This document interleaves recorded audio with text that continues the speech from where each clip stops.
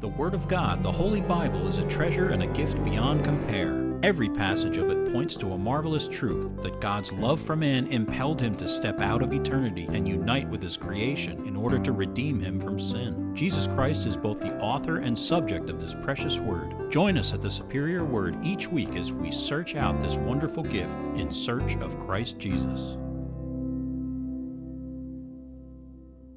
Psalm 111. Praise the Lord. I will praise the Lord with my whole heart. In the assembly of the upright and in the congregation, the works of the Lord are great, studied by all who have pleasure in them. His work is honorable and glorious, and his righteousness endures forever. He has made his wonderful works to be remembered. The Lord is gracious and full of compassion. He has given food to those who fear him. He will be ever mindful of his covenant. He has declared to his people the power of his works, in giving them the heritage of the nations. The works of his hands are verity and justice. All his precepts are sure. They stand fast forever and ever, and are done in truth and uprightness.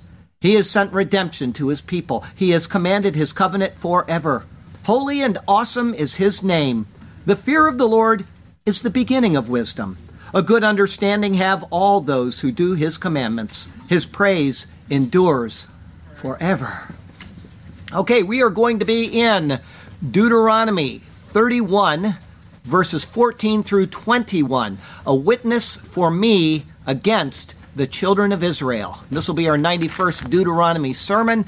And as I said last week, before we get into it, and I may say it in the introduction, I can't remember, is that this sermon, the verses in this sermon are very, very poorly translated by almost every version of the Bible. I don't think I found one that was without error, and it's so important getting what is being said in the Hebrew properly translated in English. And I think you'll agree with this when you see the mistranslations. But for now, we're in starting in verse 31:14, and we're going through 21. Then the Lord said to Moses, "Behold, the days approach when you must die. Call Joshua and present yourselves in the tabernacle of meeting that I may inaugurate him." So Moses and Joshua went and presented themselves in the tabernacle of meeting. Now the Lord appeared at the tabernacle in a pillar of cloud, and the pillar of cloud stood above the door of the tabernacle. And the Lord said to Moses, "Behold, you will rest with your fathers, and this people will rise and play the harlot with the gods of the foreigners of the land where they go to be among them. And they will forsake me and break my covenant which I have made with them. Then my anger shall be aroused against them in that day, and I will forsake them and hide my face from them, and they shall be devoured. And many evils and troubles shall befall them, so that they will say in that day, have not these evils come upon us, because our God is not among us? And I will surely hide my face in that day because of all the evil which they have done, in that they have turned to other gods. Now therefore write down this song for yourselves and teach it to the children of Israel. Put it in their mouths, that this song may be a witness for me against the children of Israel, when I have brought them to the land flowing with milk and honey, of which I swore to their fathers, and they have eaten and filled themselves and grown fat. Then they will turn to other gods and serve them, and they will provoke me and break my covenant. Then it shall be, when many evils and troubles have come upon them, that this song will testify against them as a witness, for it will not be forgotten in the mouths of their descendants. For I know the inclination of their behavior today, even before I have brought them to the land of which I swore to give them." The passage today is so poorly translated by almost every version of the Bible that it is almost impossible to properly tell what is going on. Even Young's, who I love Robert Young's translation. He is the most literal translation of all, and who got most of the subtleties right, failed to get verse 20 right.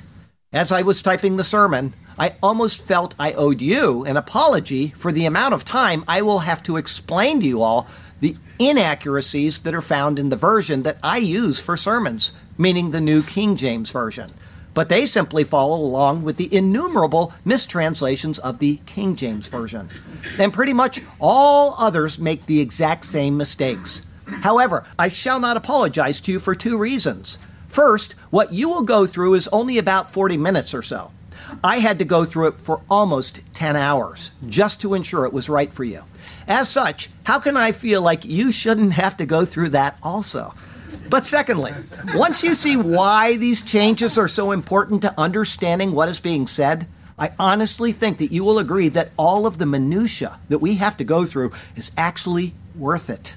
Our text verse comes from 1 Thessalonians chapter 5. Now, may the God of peace himself sanctify you completely, and may your whole spirit, soul, and body be preserved blameless at the coming of our Lord Jesus Christ. He who calls you is faithful, who also will do it. I think that this is the first time I have ever done a sermon where I used the same verse for the text verse as I do for the closing verse. I think it's right to do so because without understanding all of the corrections to the errors and translations in the sermon verses, you might come up with a completely different view of what Paul is saying. I mean, how many denominations, churches, pastors, preachers, and teachers adamantly state that a person can lose his salvation? We're reading the same Bible and coming to completely different conclusions concerning a matter of real doctrinal importance. In the end, only one view is correct. That means that the other is incorrect. And that means that an enormous number of people believe 100% incorrectly on this issue. Can you lose your salvation, or is it eternal? That is problematic. Paul says that God who calls you is faithful. He also says that he will perform, meaning do what he said in the previous verse, meaning preserving us blameless. Either what he says is true or it is not. But where do we find out about the faithfulness of God? How can we tell if he is reliable or not? Well, you can do so right from the history and continued existence of Israel. But when you either don't know that history or when you have a faulty view of it because of faulty translations, as well as faulty teachers of the word concerning it, then you will naturally come to the conclusion that God's faithfulness is not always something to be relied on. How tragic. Let us be in the Word. Let us evaluate it as precisely as we can. And let us never apologize for doing so. I went through it for you, and now you just sit there and sit still and listen to it from me. Okay, let's do it. Great things are to be found in his superior word. And so let us turn to that precious word once again. And may God speak to us through his word today, and may his glorious name ever be praised. Our first thought today is, I will surely hide my face in that day. It's verses 14 through 18. Verse 14, then the Lord said to Moses, Vayomer Yehovah el Moshe, and said Yehovah unto Moses. The words are rare for Deuteronomy. Moses has been speaking throughout the vast majority of the book. But now, after Moses has given these many words and chapters of instruction, it is the Lord who speaks, and it is directly to Moses. The Lord's words are words of ending and finality, and yet they are also words of continuance and a new direction. Moses is he who draws out. He has drawn out the will of the Lord for the people of Israel. The time for that is now coming to a close. As such, the Lord says, verse 14 continues, Behold, the days approach when you must die. Hen karevu yamecha lamut. Behold, approach your days to die. The meaning is obvious. The days until Moses dies are coming to a close. Because of this, preparations must be made for things to continue on after his death. Therefore, verse 14 continues, Call Joshua.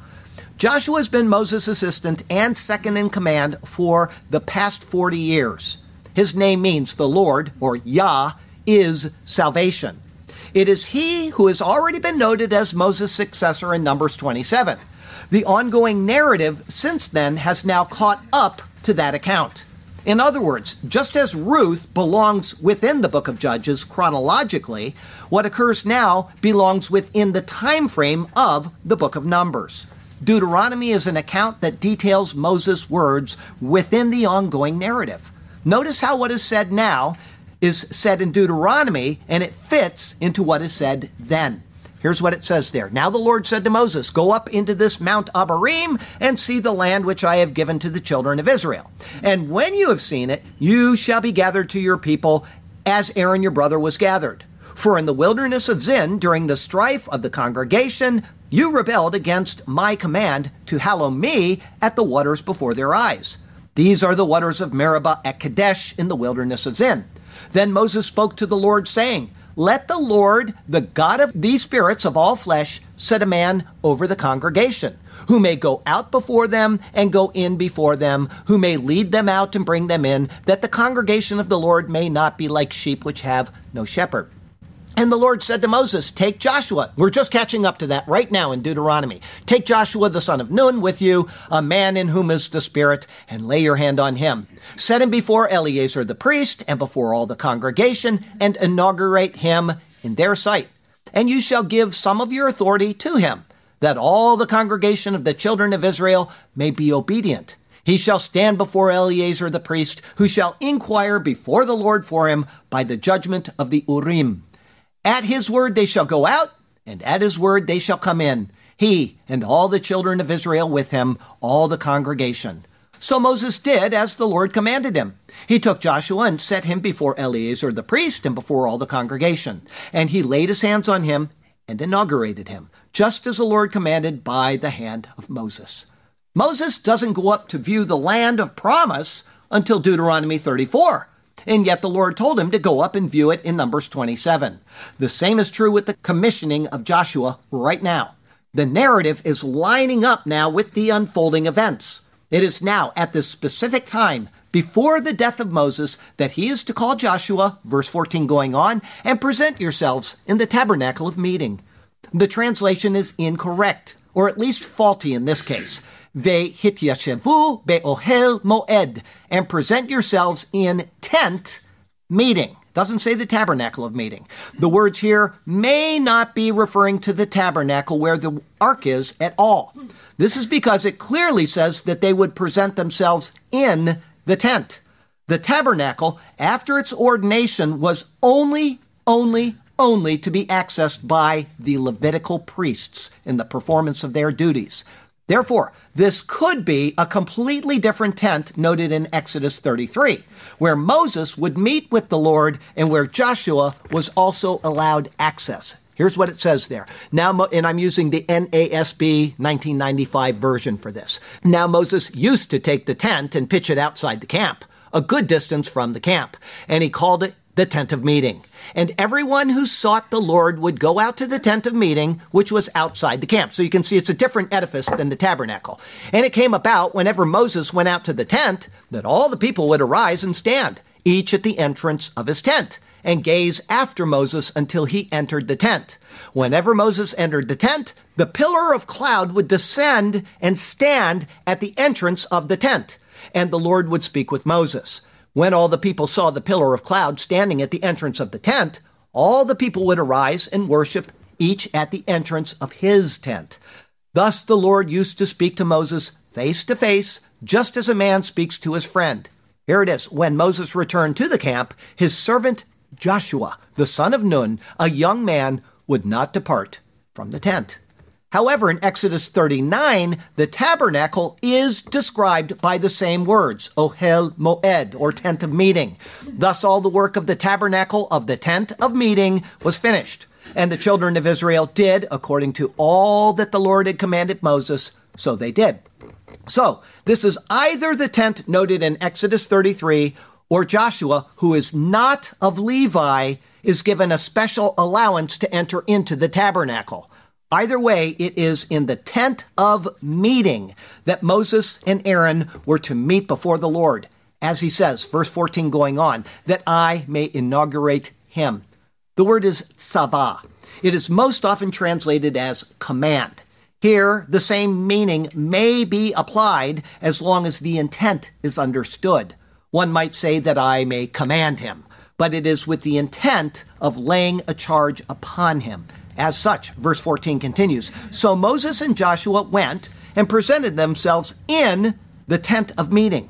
Again, it says in tent meeting. Thus, it is either the tent where Moses and Joshua met with the Lord, as is noted in Exodus 33, or it is a special allowance for Joshua to actually go into the tabernacle, which is the tent of meeting. Either way, it next says, verse 15, now the Lord appeared at the tabernacle. The words are again wrong. Veyera Yehovah ba'ohel, and appeared Yehovah in the tent. The Lord is visibly manifesting himself in this manner in order to complete the commissioning of Joshua. The manifestation is, verse 15 continues, in a pillar of cloud. The pillar of cloud was said to be above the tabernacle, HaMishkan, throughout all of the journeys of Israel. That's found in Numbers 40. For the cloud of the Lord was above the tabernacle, the Mishkan, by day, and fire was over it by night, in the sight of all the house of Israel throughout all of their journeys.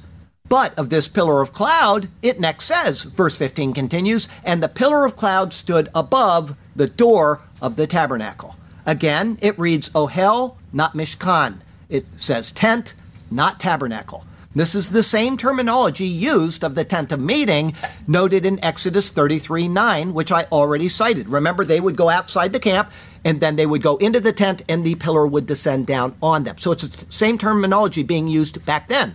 That was originally outside of the camp. Whenever Moses entered the tent, the pillar of cloud would descend and stand at the entrance of the tent, and the Lord would speak with Moses.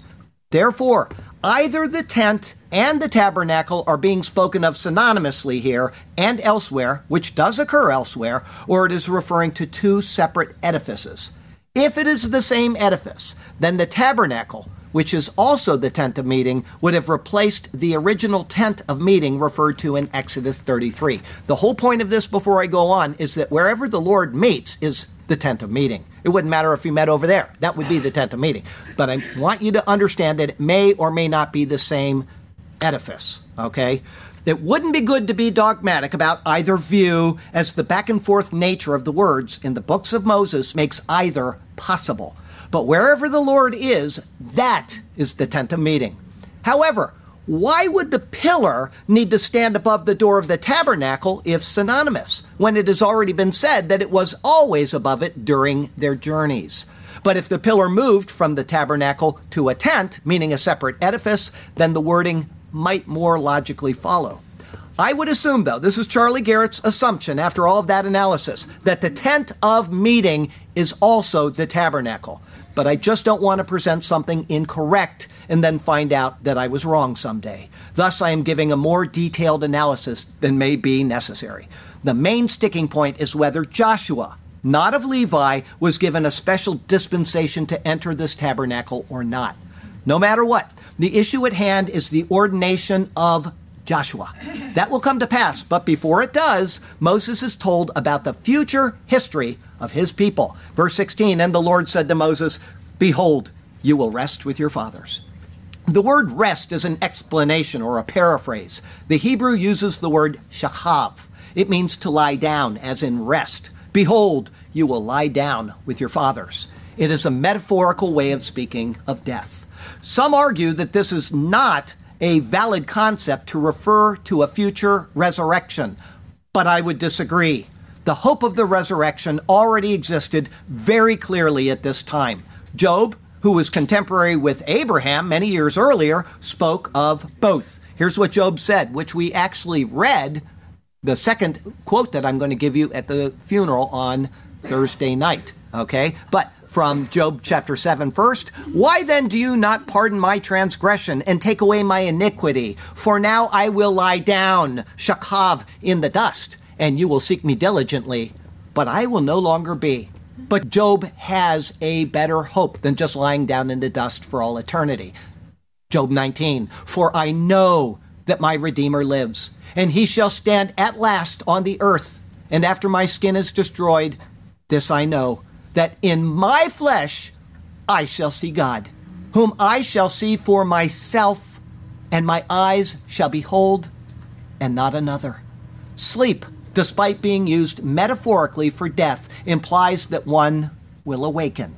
Paul carefully uses the word sleep again and again, concerning the state of believers in his epistles. In 1 Thessalonians, he uses both words synonymously to confirm this. Here's from 1 Thessalonians 4.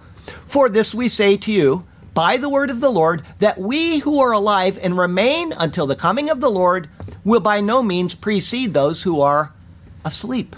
For the Lord himself will descend from heaven with a shout, with the voice of an archangel, and with the trumpet of God, and the dead, the synonymous use of it, in Christ will rise first. The words to Moses now are words of comfort and of hope of what God has promised from the very fall of man.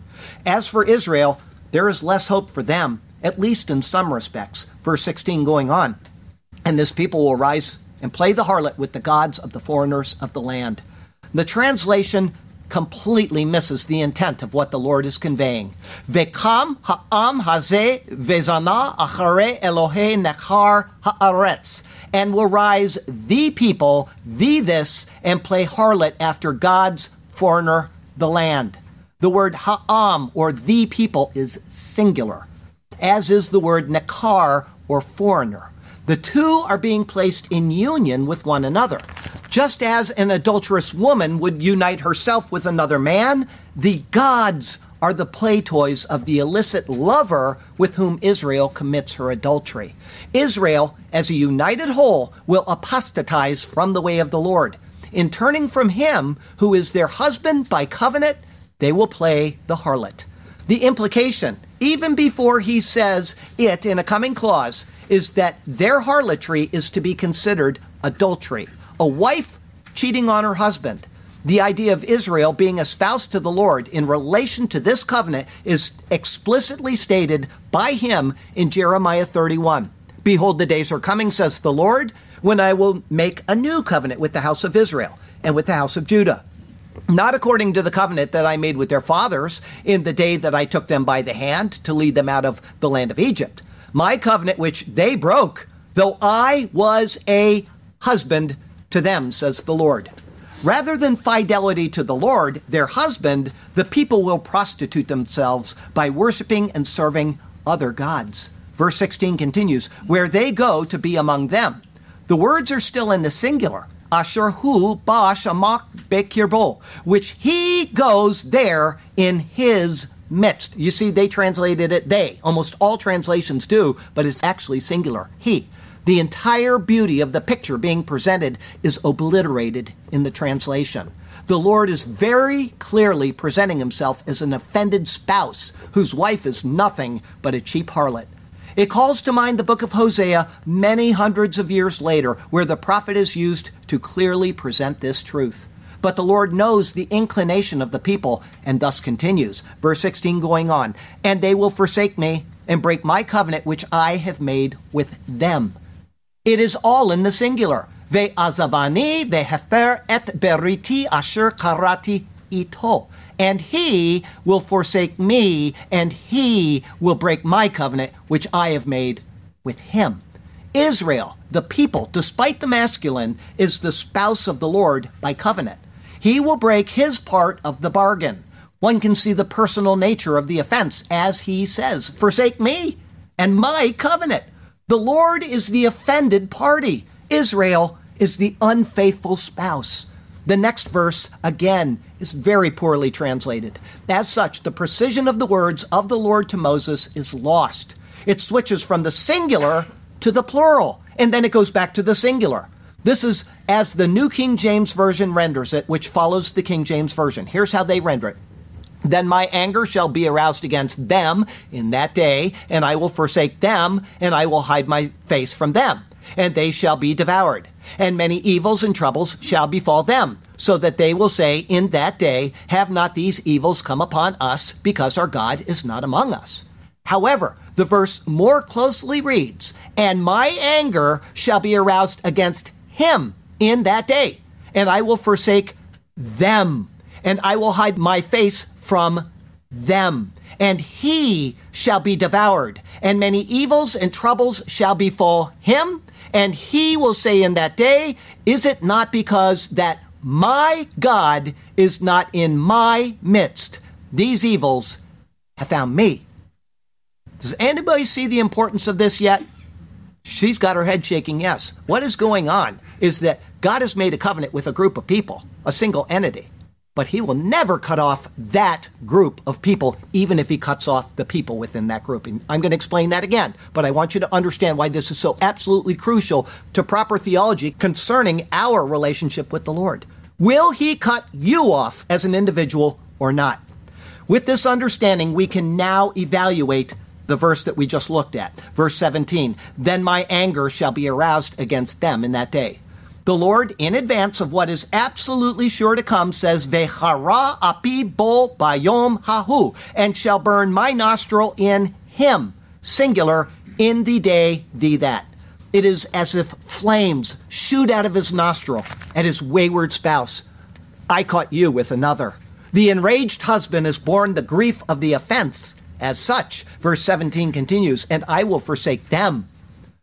In the last verse, it said, Ve'azavani, and he will forsake me. Now it says, Ve'azavtim, and I will forsake them. It does not say, I will forsake him, meaning the collective body of Israel.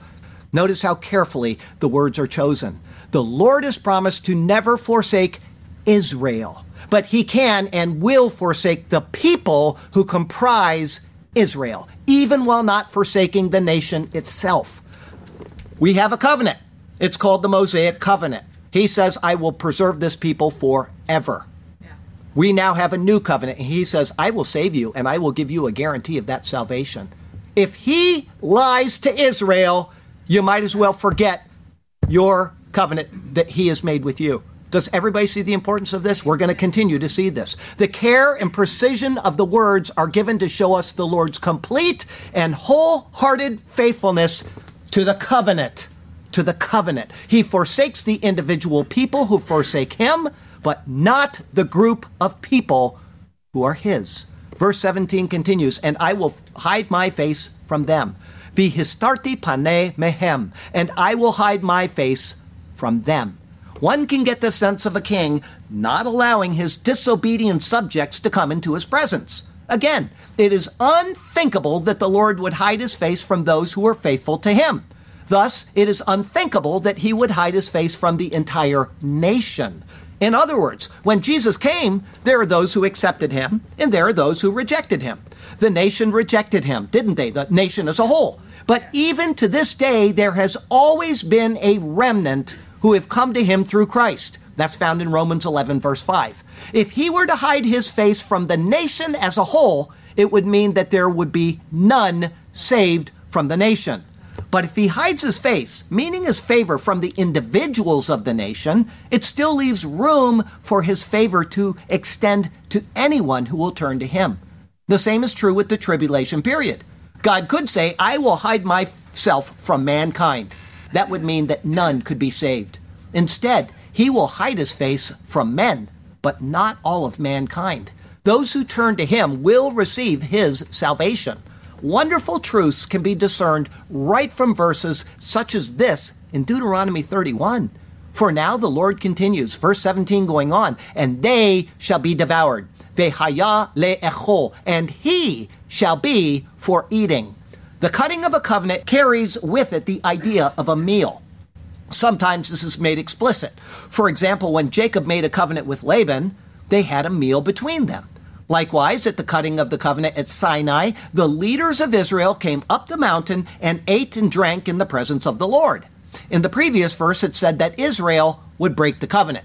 The meal between the two was disgraced because Israel's serving other gods, implying having meals in their presence through fellowship offerings. Because of its ways, Israel would instead become a nation suited for consumption by others for their unfaithfulness to the Lord. This thought is expressed concerning an adulterous wife in the book of Proverbs.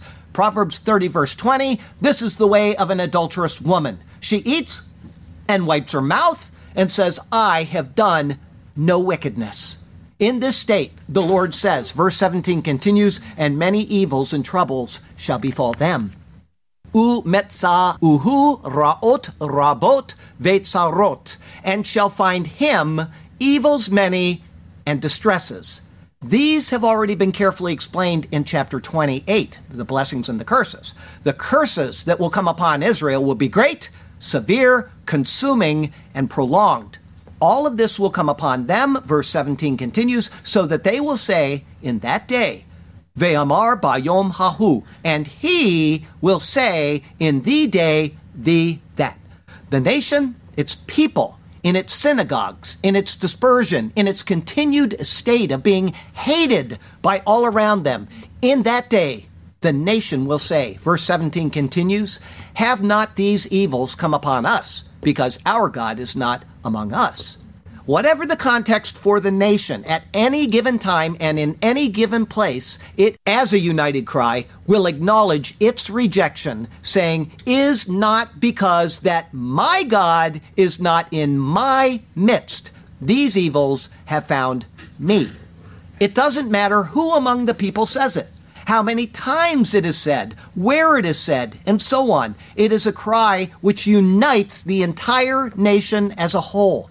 I am Israel, and God is not with me. Instead, these evils are now my lot.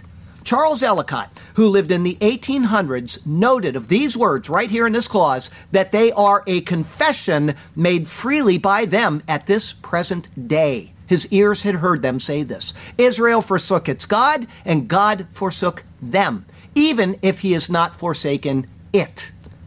And the Lord continues, verse 18, and I will surely hide my face in that day.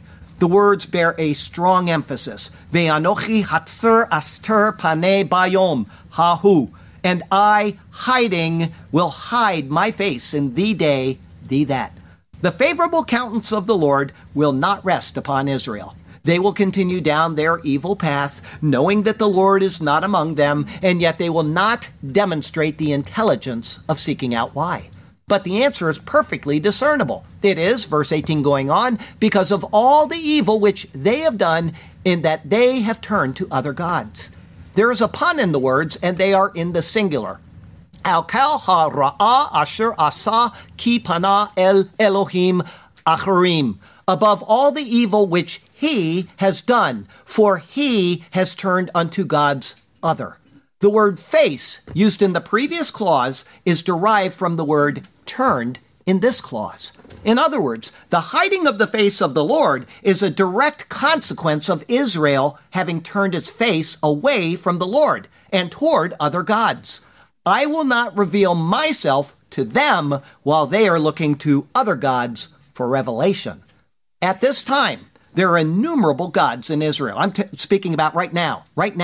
There are many, many gods in Israel. If you don't believe me, go online and look inside the homes of Jewish people. They got Krishna in the corner. They got Buddha here. They just follow every god but the Lord. It is unbelievable. But as a nation, they generally claim that they would be the people of the Lord. You hear that from the government all the time. However, the Lord revealed himself to them in the face of Jesus Christ. If you don't understand that, read the 4 Gospels in the book of Acts, okay? Because they rejected him, meaning Jesus, one could ask, is there then a difference in the Lord Jehovah and the Lord Jesus for them to still claim to be the people of the Lord? The answer is no. They are one and the same.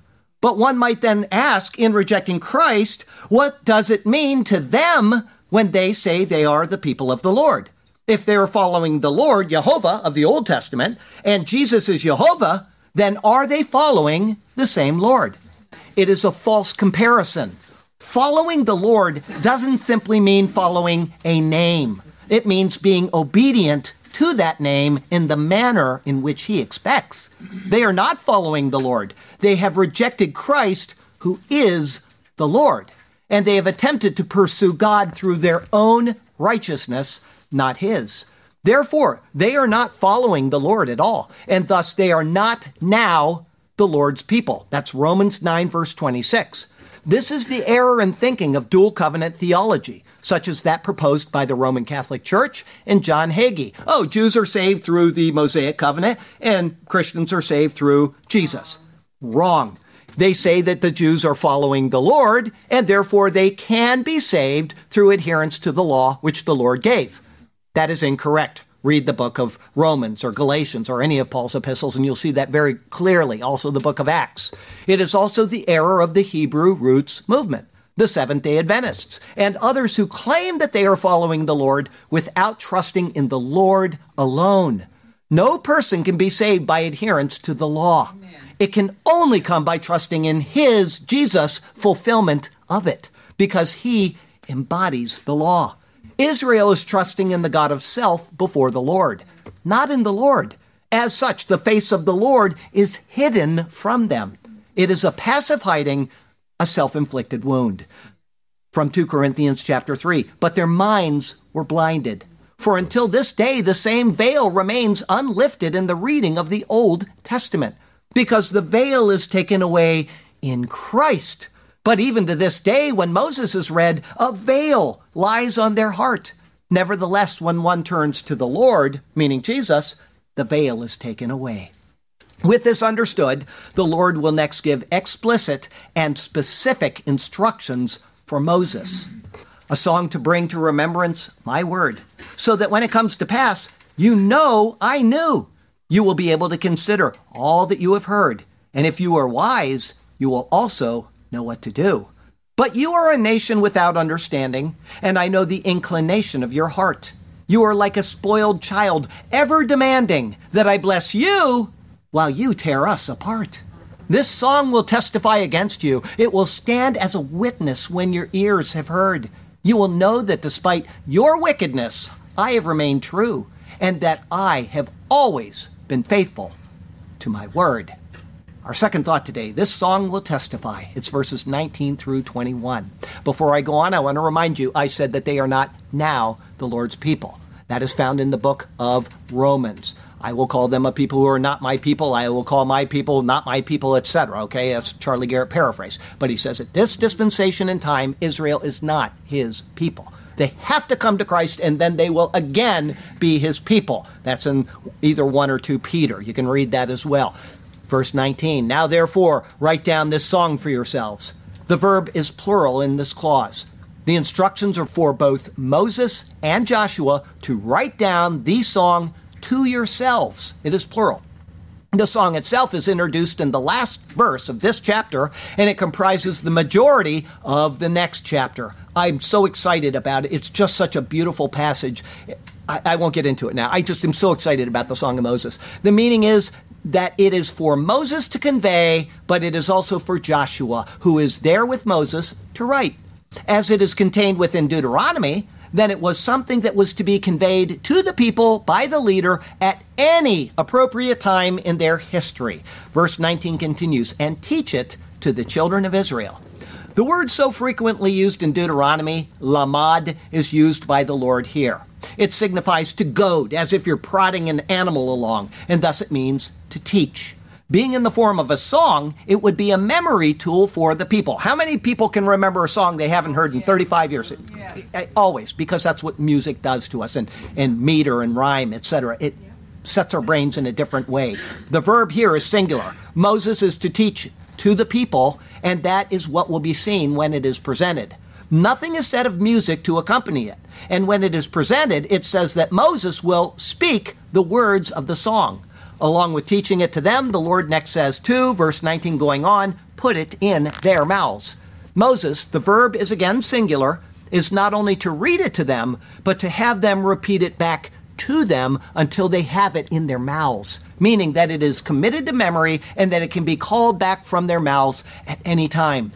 This is also what Paul later teaches those at Colossae, and thus to us who have received the words of Paul written in the book of Colossians. Let the word of Christ dwell in you richly, in all wisdom, teaching and admonishing one another in psalms and hymns and spiritual songs, singing with grace in your hearts to the Lord.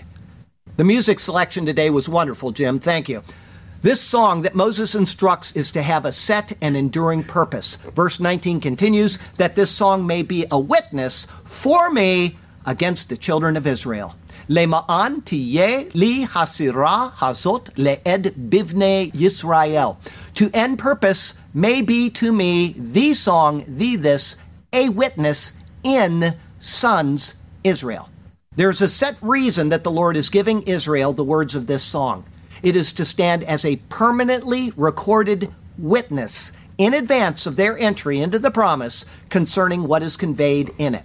Israel can never say that what happened to them was arbitrary, unjustified, without warning, and without a full description of what they would face.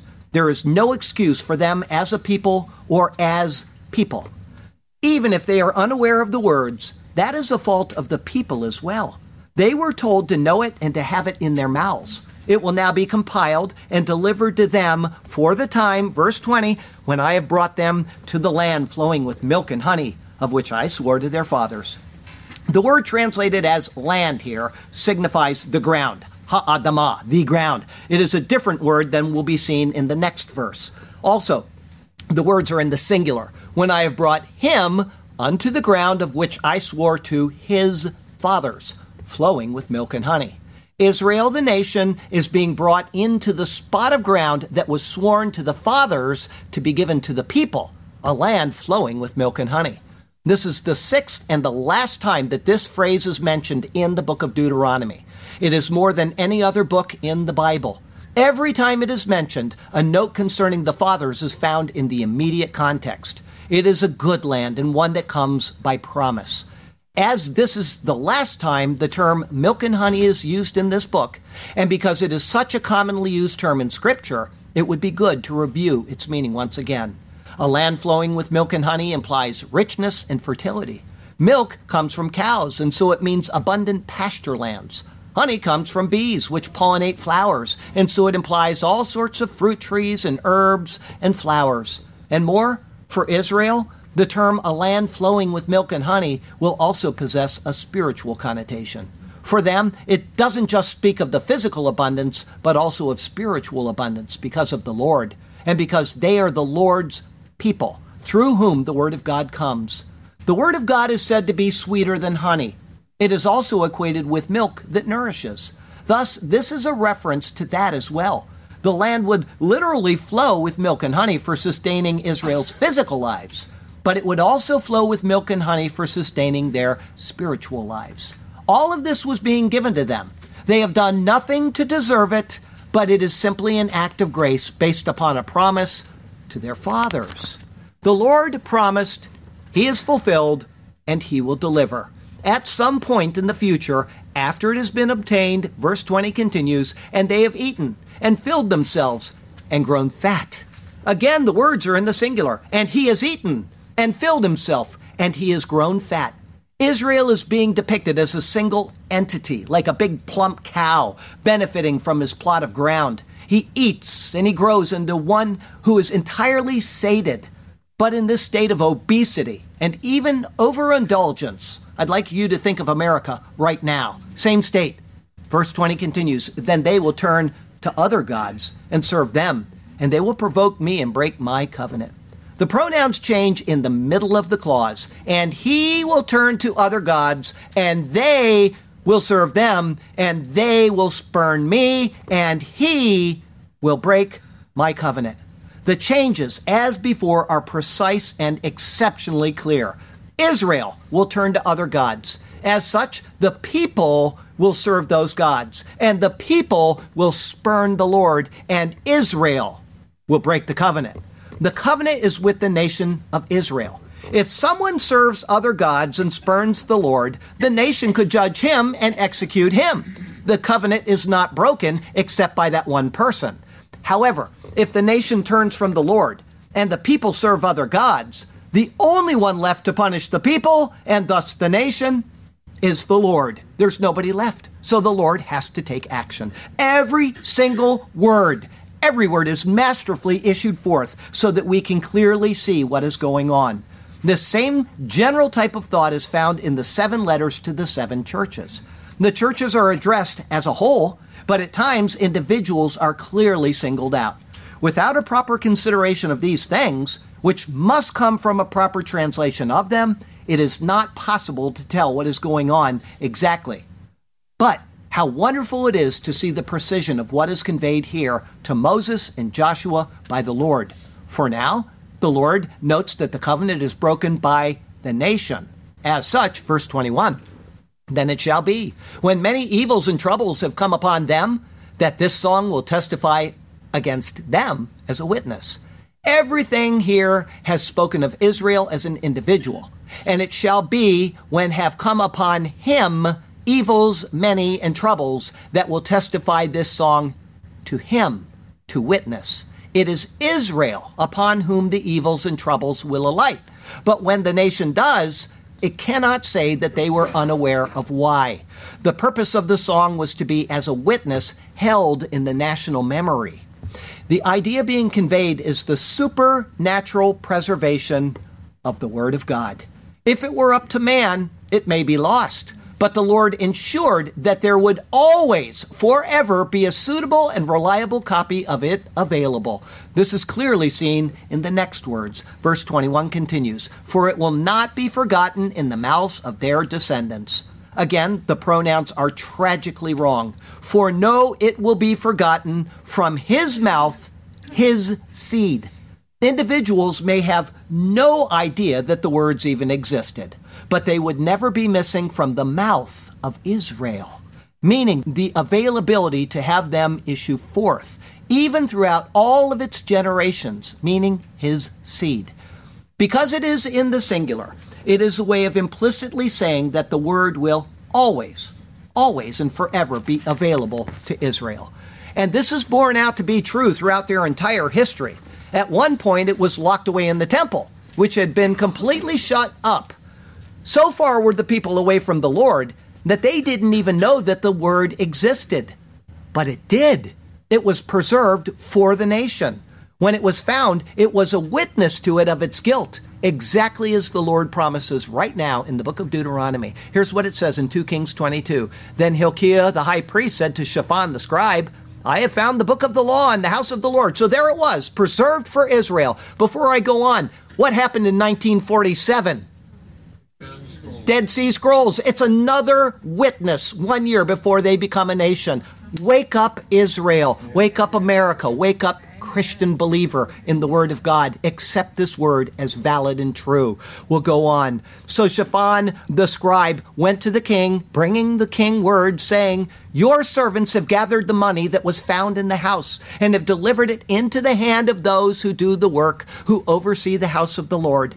Then Shaphan the scribe showed the king, saying, Hilkiah the priest has given me a book. And Shaphan read it before the king.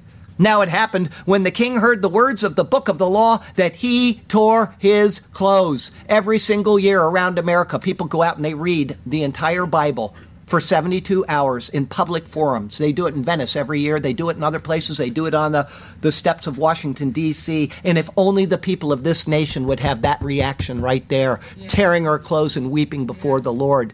Then the king commanded Hilkiah the priest, Ahikam the son of Shaphan, Achbor the son of Micaiah, Shaphan the scribe, and Asaiah, a servant of the king, saying, go inquire of the Lord for me, for the people and for all Judah, concerning the words of this book that has been found. For great is the wrath of the Lord that is aroused against us, because our fathers have not obeyed the words of this book to do according to all that is written concerning us.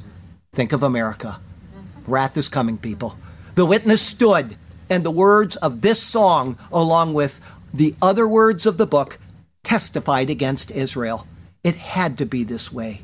The Lord already understood the nation's proclivities. Verse 21 finishes with, for I know the inclination of their behavior today, even before I brought them to the land of which I swore to give them. Again, the pronouns must be clarified. For I know the inclination which he does today in advance, that I have brought him unto the land which I swore. Israel had been a disobedient son from the moment he was called out of Egypt. The people had moaned all the way to Mount Sinai, didn't they?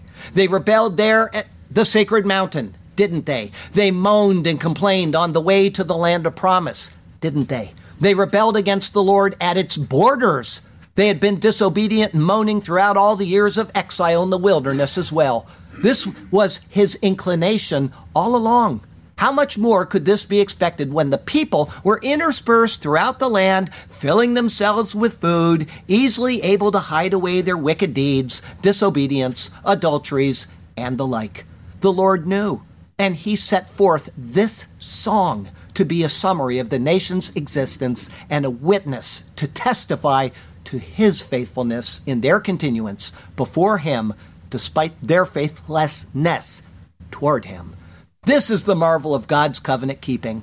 When he speaks, it is an eternal decree. If people could understand that one premise, they would have so much better understanding of God in general. What God says is eternal. He is outside of time, and when he speaks, it is done. He will never fail to keep his part of a covenant that he enters into, ever. The tragedy for us is that we fail to accept that this is true. There are those who fail to acknowledge it towards Israel, saying the Lord is through with them or the Lord has replaced them. And there are those who fail to acknowledge it towards saved believers, saying that the Lord may just renege on his part of the deal when he saves us and seals us with a guarantee concerning our salvation. The more we see this in the Old Testament, the more astonishing it is to consider. It shows the immense failure of scholars, pastors, preachers, and teachers of the church to simply pick up their Bibles, read them, and accept what is stated at face value. However, if the translation is incorrect, then incorrect ideas will be held in the mind of those who read them. Thus, it is a failure on the part of translators as well. It is a tragedy, and it is one that is taught into the minds of congregants, destroying their doctrine, and then weakening their faith in the Lord and in their confidence of his word. Let us look to the history and continued existence of this disobedient nation, and then let us exalt the faithfulness of God toward them. At the same time, let this lesson of Israel give us confidence that when we stumble before the Lord, he is there with us. He is keeping us from falling altogether. We can have every confidence that his salvation is full, final, and forever. Thank God for his faithfulness to us in Christ Jesus our Lord. Everybody get it now? Why it's so important to have those things translated properly? And I don't mean to belittle anybody, but I want you to know what is correct. And I went 26 translations, and none of them got them all correct. None of them. And then you can click on additional translations, and you pull up another 50 or so. All wrong. If you don't get those pronouns correctly, your mind is going to believe that God has cut off Israel, and hence we have replacement theology. Oh, he's done with them. That is incorrect. We need to understand the word, and that's why we go line by line. It's not a better way of doing sermons. It's not, whatever.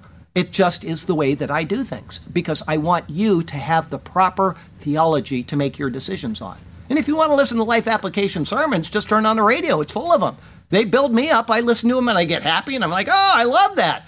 But I want you to know the intricacies.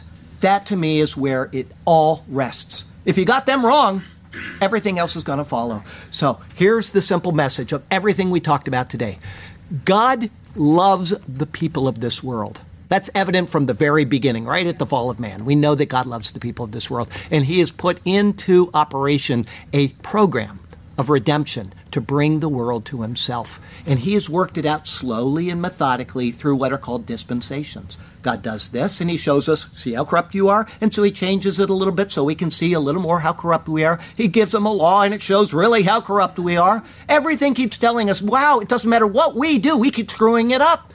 And so what does he do? He says, I will take care of this problem all by myself. You don't have to do anything. And he takes you all the way back to Genesis chapter 15. Abraham believed God, and God credited him, Abraham, to righteousness. He takes us all the way back there, and he says, now I'm going to show you how I am going to do this for you. And he sends his son into the world. Born without sin, he has no human father. God is his father. Sin travels from father to child. And so he's born without sin. The Gospels are there to record that he lived his life without sin. The sinless Son of God then gave up his life in exchange for your sins and mine. He says, I will do this for you. And all I ask, I don't ask anything else except this. Believe. Have faith. That's what he asks. Christ died for your sins. Believe that. Christ was buried. Believe that. Christ rose again. Believe that. That's all he asks you to believe. And it says, when you do, if you don't believe me, go read Ephesians 1:13 and 14. When you believe, he seals you with the Holy Spirit. The guarantee, absolute guarantee of your redemption, as we talked about in Bible study, I think it was 2 weeks ago, is that the word, the aravon, the deposit, is something that we hold. God has put the onus on himself. Yes. When you give somebody a deposit, it's saying that this is a claim. God has said, you have the right to claim what I have given you. I have given you the deposit. And so when Christ comes again, we have the right to say, I claim this. Now, who would be presumptuous enough to do it? But that's what it is. It's an aravon. It's a guarantee. It is a sure deposit that you will be saved forever. Thank God for his faithfulness in his covenant to Israel, because as I said earlier, if he broke that, we would all be gone. But he will keep it because he is faithful. Call on Jesus. Believe that simple gospel message. There's nothing else you need to do. Call on him today, please. Our closing verse comes from 1 Thessalonians chapter 5. I believe you've heard these words just about 30 minutes ago. Now may the God of peace himself sanctify you completely, and may your whole spirit, soul, and body be preserved blameless at the coming of our Lord Jesus Christ. He who calls you is faithful, and also will do it. Next week is Deuteronomy 31, 22 through 30. We're going to finish up this chapter. It will testify against Israel. Yes, it is true. It is entitled A Witness Against You. That'll be our 92nd Deuteronomy sermon. Okay, the Lord has you exactly where he wants you. He has a good plan and a purpose for you. But he also has expectations of you as he prepares you for entrance into the land of promise. And so follow him and trust him, and he will do marvelous things for you and through you, okay? The important part right now is he's going to do marvelous things for you. Oh, you get to go to heaven, but he'll also do marvelous things through you if you just let him. Think of that boy that we talked about in Pakistan today. One boy, 17 years old, gets an audio Bible, and he leads his entire tribe to Christ. He can do marvelous things for you if you're willing. Okay, I've got a question for you before we do this. Now, I didn't know last week. It's not just a what do you call this? A postcard, thank you. But there's also a little pendant that you can wear. It's got the star and the fish on it from Rhoda in Israel. If you can answer this really difficult question. We have a Sergio and Rhoda video released today, don't we? Okay, I want you to go home and watch it. You'll really enjoy it. It explains everything that he and Yossi and I went through 3 years ago. All the tragedy that was not put into this fun video. And there's a lot of tragedy, okay? And a couple times that Uncle Charlie got really upset at nephew Sergio. Many times, okay? Okay, if you're watching, Sergio, I'm still burning. Okay. They released a video today. Where is Rhoda mentioned in the Bible? She went and answered the door at Peter's. Hey! She said she was just going to take one. Well, she did. She just took one. There it is. Did somebody else answer that? I think it was your brother, wasn't it? What did you say? I heard an... say that he was at Peter. Oh, well, then you get the other one. No. Give it to... You pick the person to give it to. That's fine. Somebody's going to walk up to you, and I did not know that. So we got two of them. One for you and one for you. Congratulations. Okay. Here we go. I got a poem and we'll be done. Actually, then we'll get the Lord's Supper. A witness for me against the children of Israel. Then the Lord said to Moses, behold, the days approach when you must die. Call Joshua and present yourselves in the tabernacle of meeting, that I may inaugurate him. To this you must comply. So Moses and Joshua went and presented themselves in the tabernacle of meeting. This duty they did tackle. Now the Lord appeared at the tabernacle in a pillar of cloud, and the pillar of cloud stood above the door of the tabernacle. And the Lord said to Moses, behold, you will rest with your fathers, and this people will rise and play the harlot with the gods of the foreigners of the land, where they go to be among them, and they will forsake me, and break my covenant which I have made with them, rebelling against my hand. Then my anger shall be aroused against them in that day, and I will forsake them, and I will hide my face from them. Yes, hide it away. And they shall be devoured, and many evils and troubles shall befall them, so that they will in that day say, have not these evils come upon us, because our God is not among us? And I will surely hide my face in that day, because of all the evil which they have done, in that they have turned to other gods. The harlot they will play. Now therefore write down this song for yourselves, and teach it to the children of Israel. So to you I tell, put it in their mouths, that this song may be a witness for me against the children of Israel. When I have brought them to a land flowing with milk and honey, of which I swore to their fathers, and they have eaten and filled themselves and grown fat, then they will turn to other gods and serve them, and they will provoke me and break my covenant, just like that. Then it shall be, when many evils and troubles have come upon them, that this song will testify against them as a witness, so I convey. For it will not be forgotten in the mouths of their descendants, for I know the inclination of their behavior today. Even before I brought them to the land of which I swore to give them, their ways I fully understand. Lord God, turn our hearts to be obedient to your word. Give us wisdom to be ever faithful to you. May we carefully heed each thing we have heard. Yes, Lord God, may our hearts be faithful and true. And we shall be content and satisfied in you alone. We will follow you as we sing our songs of praise. Hallelujah to you, to us your path you have shown. Hallelujah, we shall sing to you for all of our days. Hallelujah and amen. Heavenly Father, thank you for your faithfulness to the covenant. Every single person here that has been saved by the shed blood of Christ has certainly not been faithful to you. We have all transgressed in one way or another, and yet you will continue to save us until that day because you have made it so. And we're so thankful for that. Your lesson of Israel stands as a witness to us of your faithfulness. Thank you that we have this surety. Thank you that we can live this life with the absolute sure hope that we will someday be in your presence because of what Jesus has done. Thank you, Lord God. And it's in Jesus' name we pray. Amen.